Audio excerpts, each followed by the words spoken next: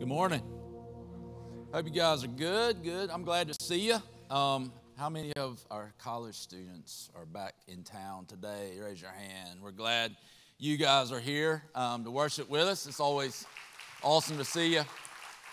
And it's always good. You bring so much energy and life to this church, and just thankful for that. I knew you guys were back when I went to Lowe's yesterday, and so we're glad you're here, and just thankful that you're back with us. So today we're going to be in Acts. It's our last week in Acts chapter 26. And as you're turning there, I do want to make one announcement to you real quick.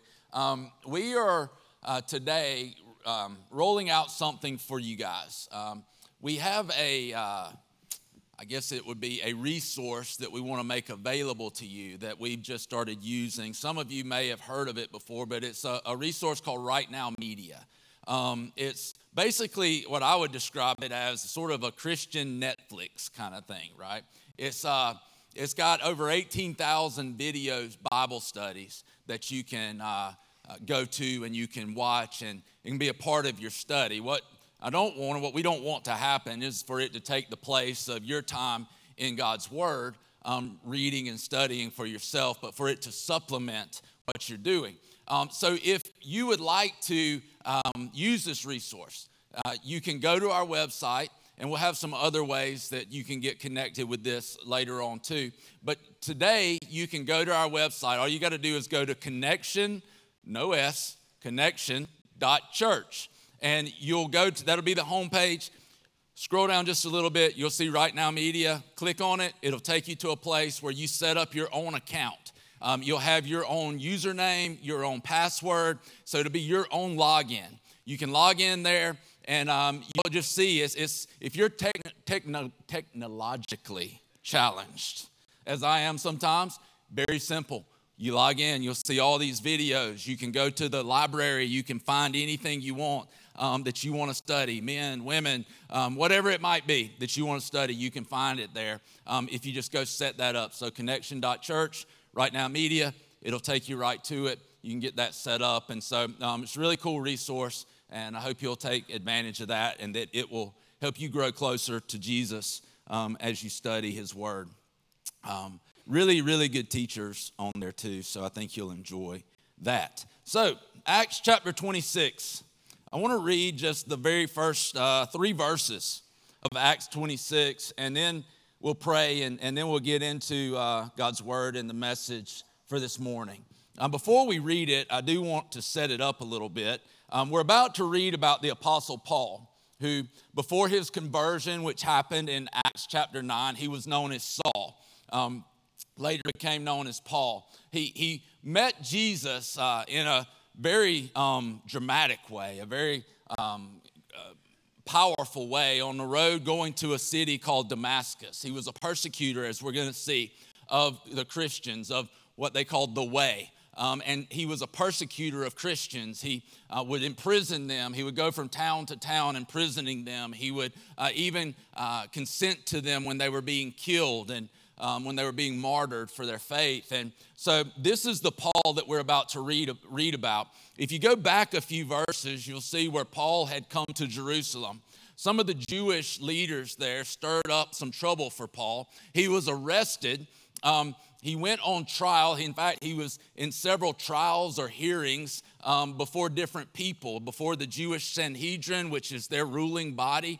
He was before a man by the name of Felix, defending himself. He was before, and we're about to see he's going to be before a man by the name of King Agrippa and a man by the name of Festus. These are all crazy names, but they're also very powerful people in the Roman Empire that he's standing before, not to mention the Jewish leaders who are there condemning him.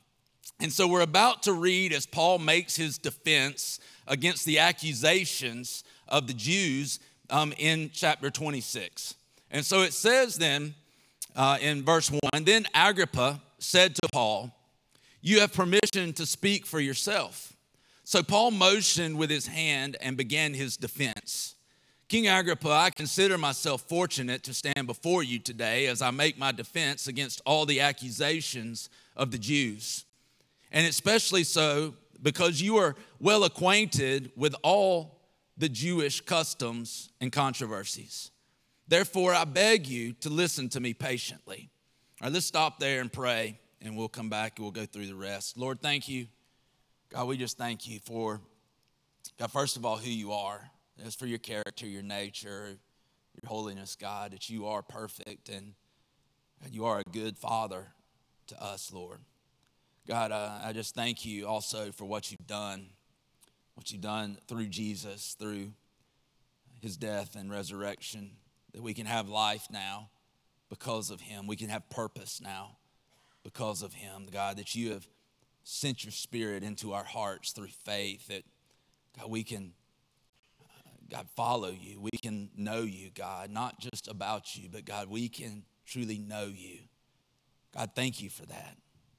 God, I pray in the next few minutes, Lord, that we would recognize your presence here. It's not just us, but you're here, God. Open our eyes to see and give us ears to hear what the Spirit says, what he speaks to our hearts. And God, give us courage and boldness to respond to you and to worship you, God, as we see you more clearly. We love you. In Jesus' name, amen. Amen. So, a quick question. How many of you, and you can be honest about this, how many of you, if you are honest, would say that you are a glass half full kind of person? Glass half full. Anybody? Anybody? All right, either you're not raising your hand or we have a lot of pessimists in here this morning. How many of you would be honest enough to say you're a glass half empty kind of person? Glass half empty. I'd admit that can be my go-to. I have to remind myself of all the good things that are in my life and how good things are, and sometimes how much worse they could be, right? And so I have to remind myself of that a lot of times. And so it's a different perspective, though, right? When you look at things and you see the glass is half full, you see something a different way than someone who looks at it and sees it as half empty. And so it's a way of seeing. I want you to be able to see this as the Apostle Paul is standing before Agrippa and Festus and all of these high, powerful Roman officials, all of these powerful Jewish leaders. I want you to see Paul's perspective in this. And I believe this is what God has really been putting in my heart for this morning, is that we need to have a shift in our perspective. We need to have a shift in our worldview, how we see God, how we see ourselves, how we see others, how we see our reason for existence. And as we start out in chapter 26, we see that Paul, he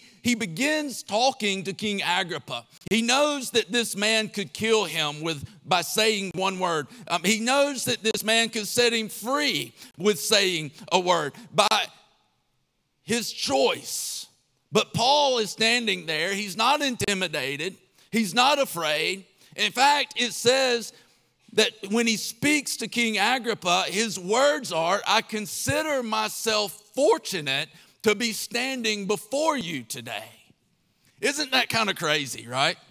How many of us, honestly, if we were standing there, knowing that we're on trial, knowing that the end may be near, not knowing what the future holds, could truly say that we stood there and saw the situation as a good thing, that we saw the situation as being fortunate to be before King Agrippa?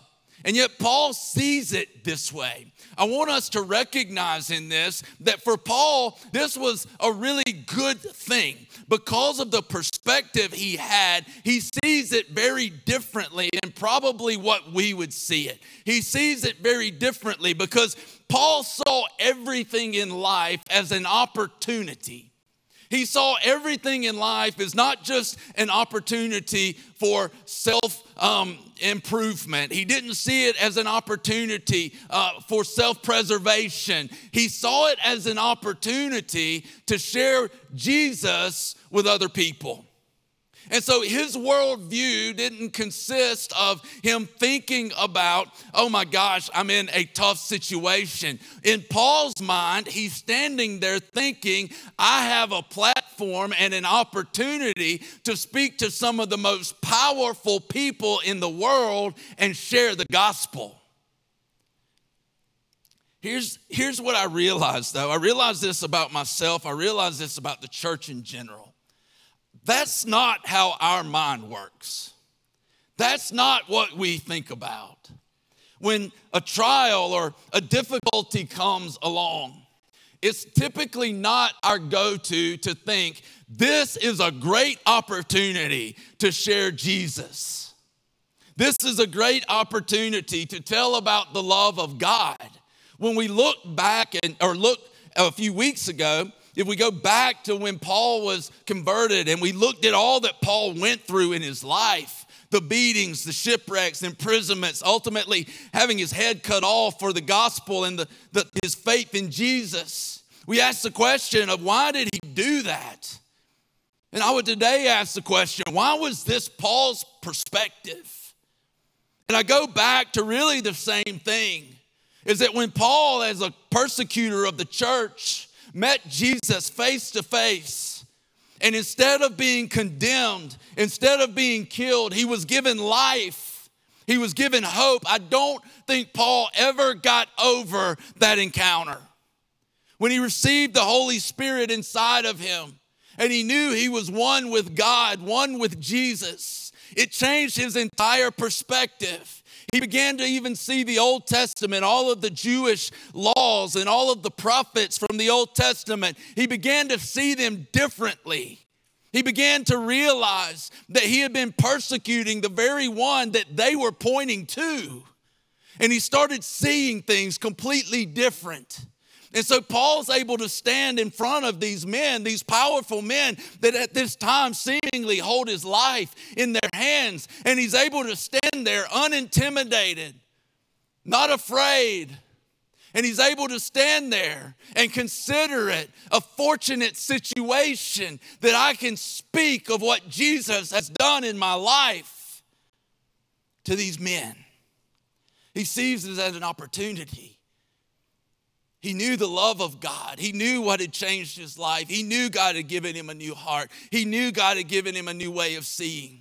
And for us, the church, listen, we've got to come to a place where we allow the truth of God's word to renew our mind so that our worldview begins to change. How we see God, how we see ourselves, how we view others, and how we live our lives, because our purpose comes into alignment with God's purpose for us. See, we don't look at things the way that Paul did because we don't live and allow the truth of God's word to change our minds.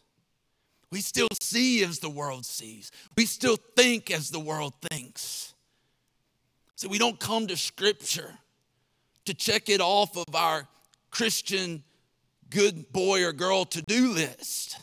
We come to Scripture so we can see the glory of God, so we can see who he is and what he's done through Jesus. So we can come to him and see who we were as sinners and who we've been made as saints. So we can see our true purpose, and that now that we've been set free from our sin, we've been made alive in Christ. I'm no longer bound to the pattern of this world. I'm no longer bound to see the way the world sees, but I've been set free to fulfill the very purpose for which I was created, this purpose that has never changed. You go back to Genesis 1:26 through 28. God wanted this earth to be filled with his image, to be filled with the glory of his image. How was he going to do that? He was going to do that through us. I want you to see today that that intent has never changed, that God is going to fulfill his purpose, that you and I have opportunity if our minds are renewed and we can get away from the pattern of this world and how this world sees, and we can gain a new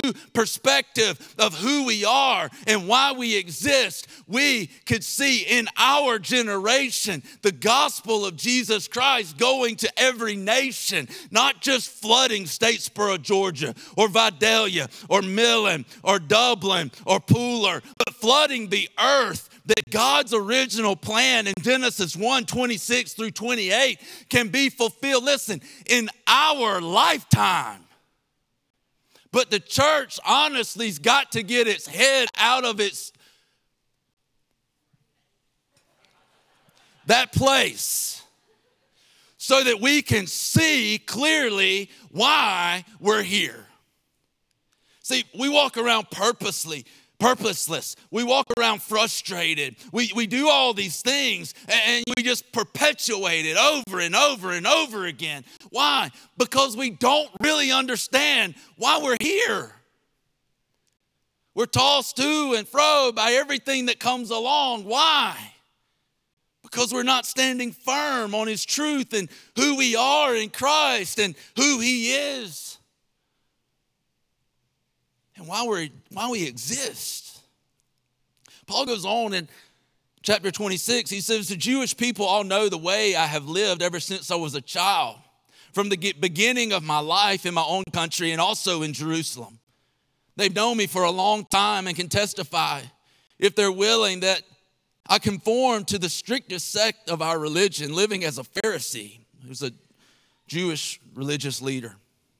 And now it is because of my hope in what God has promised our ancestors that I am on trial today.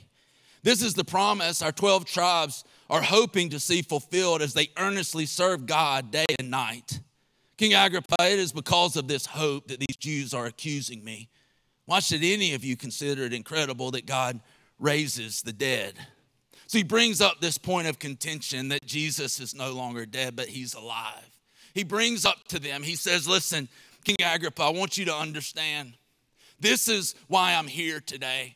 It's not because I've done anything against the Jewish faith. He's saying it's because I believe, King Agrippa, that what they have looked for all of these generations has now been fulfilled in Christ. He's saying this is rooted not just in the beginning of Jesus' life in Bethlehem. It's not even just rooted in the prophets in the Old Testament. It's not even rooted in Genesis 1 when God created it all. He's saying, King Agrippa, this is God's plan from before the foundations of the earth. He's saying this is how I was brought up. He's saying this was my worldview, that I was looking for this Messiah. I was looking for this King to come. He's saying this was what we were hoping. He says now this is the source of my hope. And what he's wanting them to recognize is this, that all that they had studied, all that the Jewish people had talked about, that it was now fulfilled in Jesus. And now Paul has found his purpose,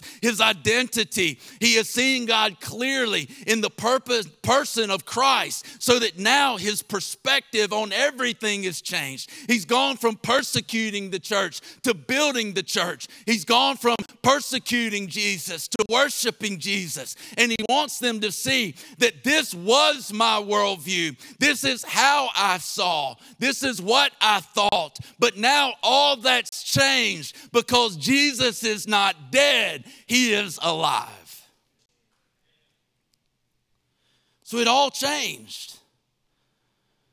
He says in verse 9, I too was convinced that I ought to do all that was possible to oppose the name of Jesus of Nazareth.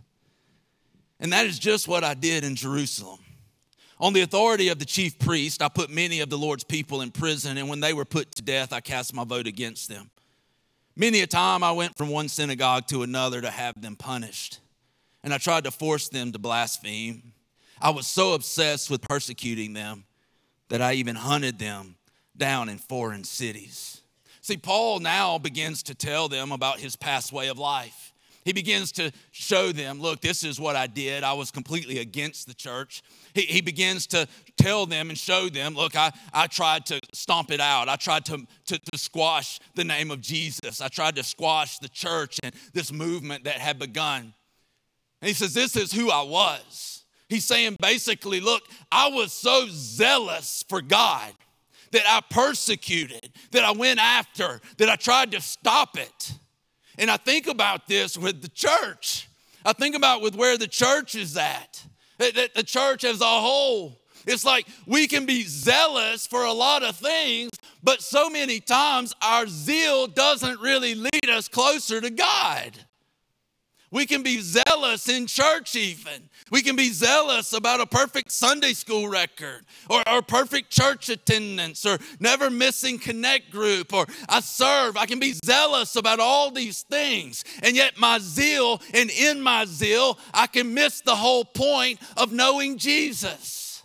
And in the church's zeal of do's and don'ts, we've missed the greatest part, which is a relationship with Him. We don't walk in His love. We don't walk in His Spirit. We don't walk in His grace. We walk in this mindset that's been established from generation to generation that if I just go to church, I'll be a good person. And maybe I can make up on Sunday what I did Monday through Saturday. Maybe I can clean that up and God will give me a pass. But I want you to see today that God is not interested in just our good deeds. He's not interested in trying to modify our behavior. God is interested in us coming and being and colliding face first into His love, into His grace, so that our heart is changed, coming to His truth and seeing that it has greater authority, that it becomes the greatest authority in our life. So that now I've come to faith in Christ. Through His Spirit, He gives me a new heart. And through His Spirit and His Word, He begins to renew my mind. I might have been this, and I was zealous for all these things. And now I've come to the realization of who Jesus is. And my zeal is for Him. My zeal is in Him. I find myself in Him. I find His love is about receiving it. It's about walking in it. My courage, my boldness, my everything comes from Him. And the love I receive compels me to go to others. I no longer sit idly inside four walls of a church and think I've done something good, but I live my life in awe of the one who saves me. And now I can't help it, but it's because it's like fire shut up in my bones that I have to go to the world and tell about the one who's changed my life. His perspective changed. He was this and now he's that. His life was different. He was dead in religion. He came to life through a relationship with Christ and the Spirit working in him. It changed his view. It changed his mindset. And see, here's what's easy to happen for us. We read this and we look at it and it's the Apostle Paul. And we, rightfully so, we're kind of like, oh, right, it's the Apostle Paul. And so we kind of stand back and we're like, man, that was Paul. And granted, Paul had a call on his life as one of the first apostles, and he had authority that we don't have. Like, we're not going to write scripture, right? But we need to see that while Paul had a special call on his life, his purpose was not unique, in that we are all called to be a part of this movement that Jesus began and that the Holy Spirit is continuing. And I want you to see today that just as Paul was a chosen instrument of God to take the good news of Jesus to the world, I want you to see today that so are you. God saved you because he loved you and loves you.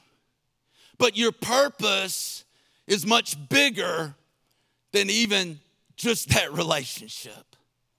Our purpose is to bring God glory throughout the earth. That every square inch of the earth is filled with his image through the power of Jesus, through the power of the Holy Spirit. Paul then goes in Acts chapter 26 and he begins to tell them about the moment of his conversion when he comes to see Jesus. He comes to realize who Jesus is. He was on the road to Damascus. It says in verse 13, it says that he was on the road and he said, I saw a light from heaven, brighter than the sun blazing around me and my companions. He said, we all fell to the ground and I heard a voice saying to me in Aramaic, Saul, Saul, why do you persecute me? It's hard for you to kick against the goads. Then I asked, who are you, Lord? He said, I am Jesus whom you're persecuting. Now get up and stand on your feet.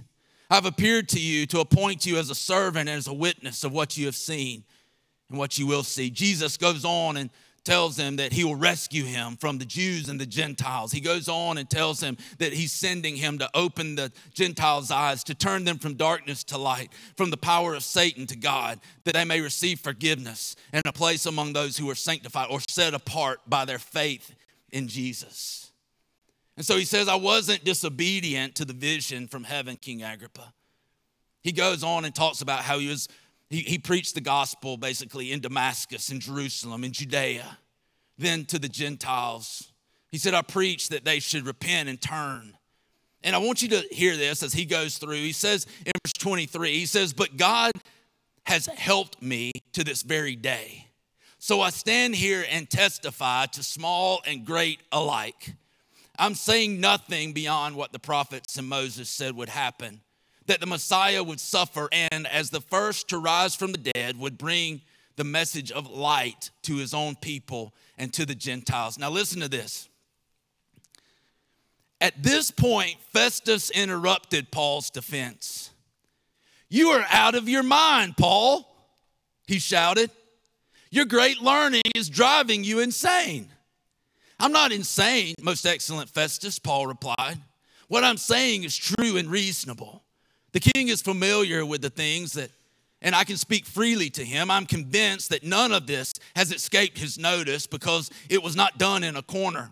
And listen to this. He says, King Agrippa, do you believe the prophets? I know you do. Then King Agrippa said to Paul, do you think in such a short time you can convince me to be a Christian?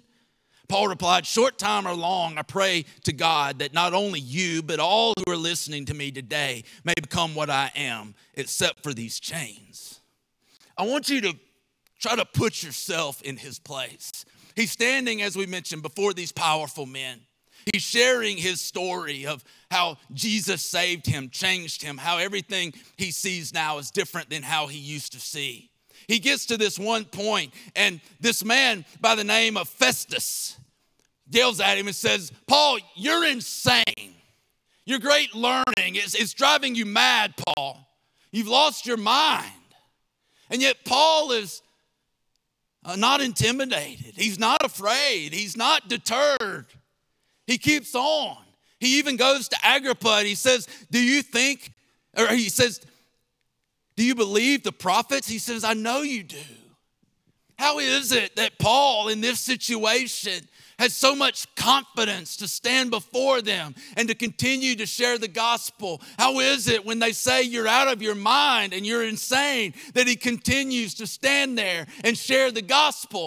I believe it's because Paul knew how big God is. See, so many times the reason we don't go, so many times the reason we don't share is because of our fear. And many times it's due to our fear of man. It's due to the fear of what they will think. It's due to the fear of inadequacy. What if I don't get it right? It's due to the fear of failure. What if they shame me? What if they reject me? But the thing I believe that happened in Paul's life is that he was a worshiper of God. And when we worship God, whether it's in here or whether it's in a private place, whether it's in our car, our apartment, or wherever it is, what we begin to do is we begin to declare the nature and character of God. We begin to declare his works and the miracles and the things that he's done. We begin to declare his goodness to us. We begin to set our minds on him. And what that begins to do is it begins to magnify God. And God begins to become clearer to us. And as God becomes clearer to us, we begin to see how big God is. And then when we see how big God is, you begin to get smaller. You begin to see other people as smaller. People no longer have control over our lives. We're no longer afraid of failing. We can take greater steps of faith for God because a failure or a success does not determine our value or worth, because my value and worth are tied up in Jesus. My value and worth is displayed on the cross, that God valued me enough that he gave his life for me. He took my sin. He took my shame. He took my condemnation. He took my judgment. He took the Father's wrath. wrath so that I could be set free from all of that, so that I could have life. So my value, my worth, who I am is not tied up in someone else's opinion. It's tied up in the truth of God's word. And so it sets me free to do what God puts in my heart to do what the scripture tells me to do. And they might think I'm a little strange. They might think I'm a little weird. They might not understand why I get passionate when I talk about the gospel, but that's okay. They didn't die on the cross for me.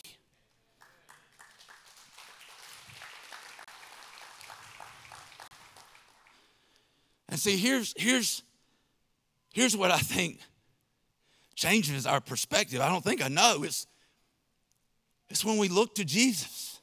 It's when we look to Jesus and we see who God is, his character and nature. It's when we realize how big God is. Because if you think about it, if God is for me, who can be against me? If God is for me, who cares who's against me? If God is for me and he defines me and he determines my purpose, who cares what the person next to me thinks? Who cares what the person next to me, his opinion of me is? Now listen, I think we should care what people think. I think we should, because we want to be able to share the gospel. We want them to hear our hearts. But there's a difference in people and caring what people think and allowing their opinions to drive us. There's a difference in caring what they think so that we can show them the love of Christ. If someone thinks I'm a jerk, they're probably not listening to me. But there's a difference in that and letting their opinions and their thoughts and what they say determine who I am or how I live. I'm just telling you, this is something that's not going to happen in just one moment. It's something that God does over time, but our perspective, our worldview has to change so that we, like Paul, can begin to see more clearly who God is, who we are, and why we're here. That every moment, every second of our life is an opportunity to share the gospel.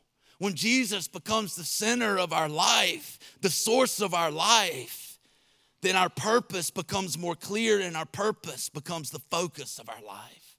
See, college students, you're not here just to get a degree. That's a good thing, and your parents are hoping you do it quickly.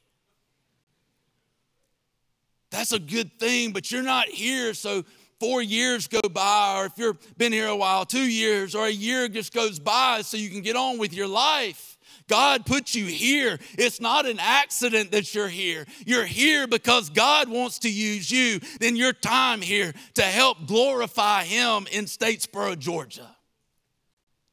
To go into the darkness and to shine the light of Christ. To be courageous and bold. To not worry about what a professor says or how they say that this is all false, or trying to make the world relative, that there is no truth, that it's just whatever you think it is. Well, if there is no truth, then why are you trying to establish a truth? That there is no truth. There is truth, and God's revealed it to us. The truth is not just something that we create. The truth is a person, Jesus. We can see him, we can know him, but I can stand firm in the truth. You're here for a reason. Those of you who are from here, you're here for a reason. And it doesn't just stop with Statesboro. It goes to the ends of the earth. We've been given the greatest news that the world's ever heard. But until our perspective changes, until our mindset changes, we'll never fulfill the purpose that God's given us. Until God becomes bigger than man. Until we realize that my responsibility is not to make them get it, it's just to share the love of Christ. We'll never fulfill our purpose until we begin to see everything as opportunity. And listen, this is for me too. You get to see about the best 40 minutes or so of my life on Sunday. It goes downhill from here. Ask my kids. I got 2 of them that sit in here and listen to me now. Or they're here. I don't know if they listen. But our mind, it's got to be renewed. Our hearts have got to be set on fire. We've got to begin to see the way God sees. Our perspective has to change. We've got to see the love of God for us, the Spirit of grace working in us, compelling us to go to the world, compelling us to do what we were created to do, but we can't do it unless we're walking in His Spirit. God's given us this great opportunity. He's given us this great calling. If we're in Christ, He's called us to this. He's called us for this purpose. I really believe this, guys. The church spends too much time sitting inside four walls, and we argue over doctrinal issues, and we squabble over fine lines of theology, and we let these little schisms divide us, and we're all scattered about, and we're all in different places, and we all want to build our own kingdom, and we're all worried about all of these things. Our perspective has to change. As the church, we've got to see that Jesus is bigger than our petty issues. Listen, there's some hills that I'll die on, but there's some hills that I'm not going to die on. The church as a whole has more that unites us than should divide us.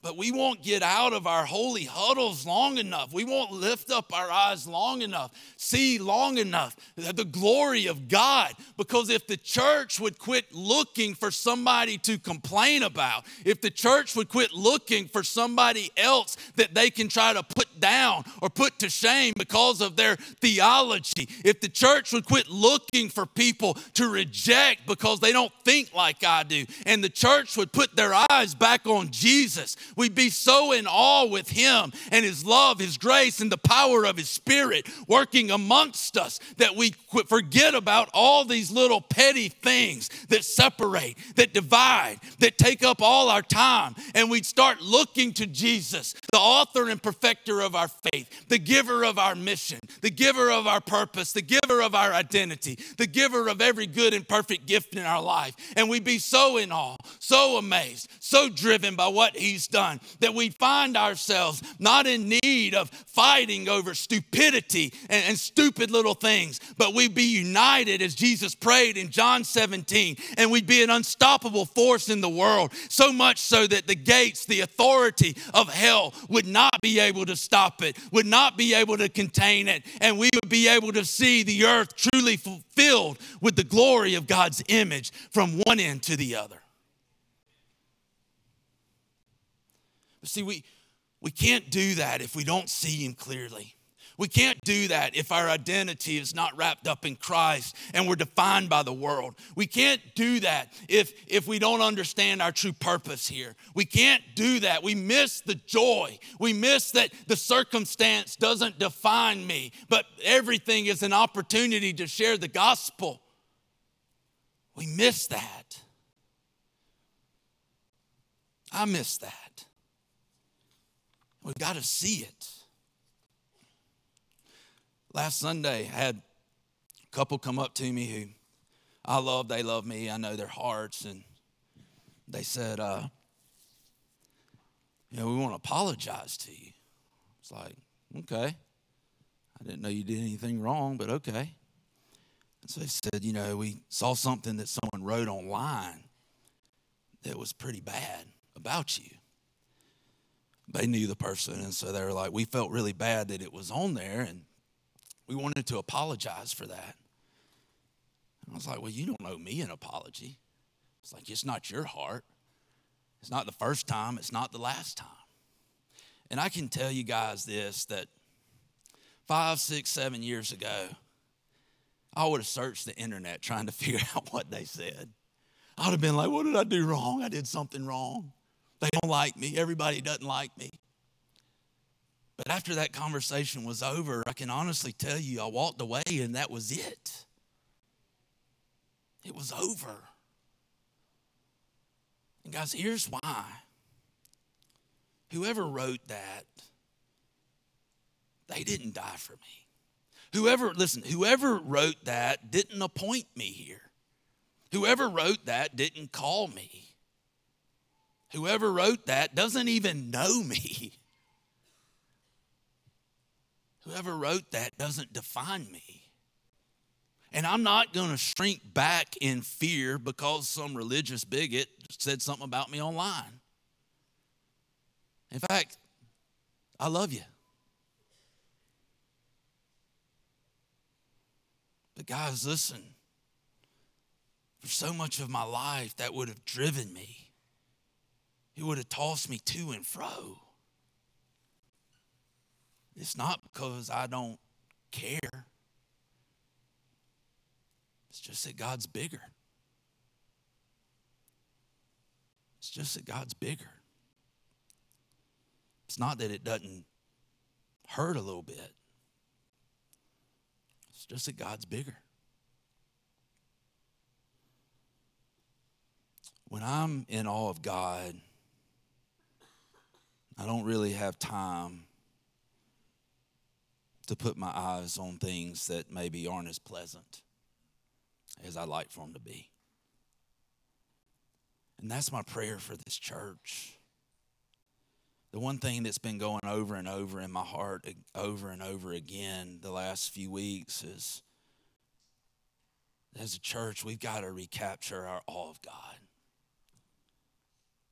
We got to pray for God to open our eyes, that we can see him clearly, that he can redefine why we're here. He can redefine who we are. And that our worldview will be centered around him, not us.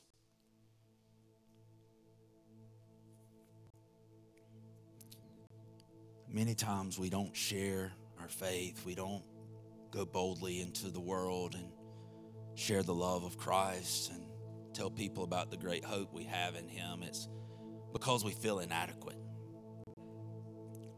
I want to encourage you today that if you're in Christ, you have a story to tell.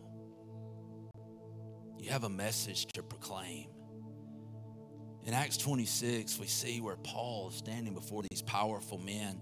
Paul, who wrote much of the letters and the words that we today know form our doctrine and our theology. He could have told them anything. And what did he tell them? He told them his story with Jesus. He told them his testimony of how Jesus had worked in his life. He told about his life before Christ. He told about how he met Christ, and he told them how his life's been different after. And I want to encourage you. I know sometimes we feel like, well, I don't have that amazing testimony. But this is what I can tell you, is that we're all in the same boat apart from faith in Jesus. We're all destined for eternity apart from God. We're all lifeless, purposeless. And we've all got a story to share if we're in Christ.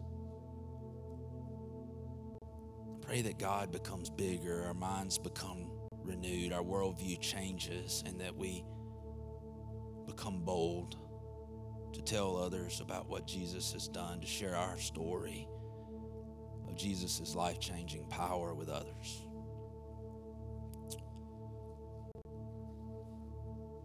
Today, you may not have that story because you've never been in a relationship with God. You've never been in a relationship with Jesus. It's where I know people are at today. There's some people here who are in that place. And my prayer, and I believe God's heart, is that your eyes would be open to see him today. That today would be the beginning of your life with Christ, that it would be the next chapter, the conversion moment like Paul had on the Damascus Road. You may not see a light brighter than the sun, but I believe God still speaks to our hearts in the same way. And so today, I just want to give you an opportunity to acknowledge what God may be doing in your heart right now. And if you know that today the Lord's drawing you to a relationship with Him, to trust Him, to be your Savior, to be the Lord of your life, say yes to a relationship with Him, to walk with Him. And today's the day of salvation for you. I'll give you an opportunity to respond to what He's doing. Today you say, I know the Lord's speaking to me. I know the Lord is calling me to Him. I'm going to ask you where you are. Would you raise your hand? Just say, today, that's me. Raise it up high. Stick it up high. Amen. Amen.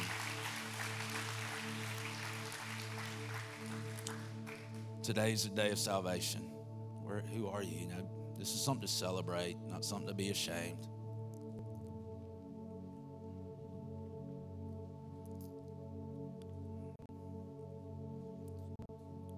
For the rest of us, I want to ask you, maybe your life and a big part of your life has been driven by, honestly, fear of man. And I know a lot of us would say, I'm not afraid of anyone. But certain areas, I think we've all probably faced that. Maybe it's been driven by a fear of man, a fear of what other people think, and maybe in a lot of ways that's driven your life. Today, I want to pray for those of us who have struggled with that, who do struggle with that. Pray for us as we face that in the future. So today, I just want to ask you this. If you today would say, God, I just want to see you more clearly. God, I want you to be magnified in my life.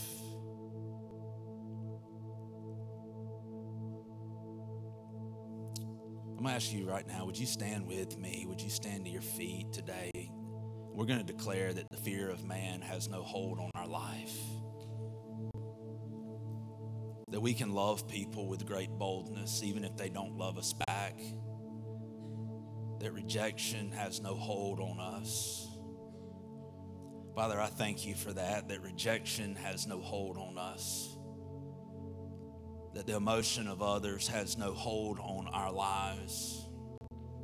That we aren't determined by how others react, how others respond. God, we aren't looking for others to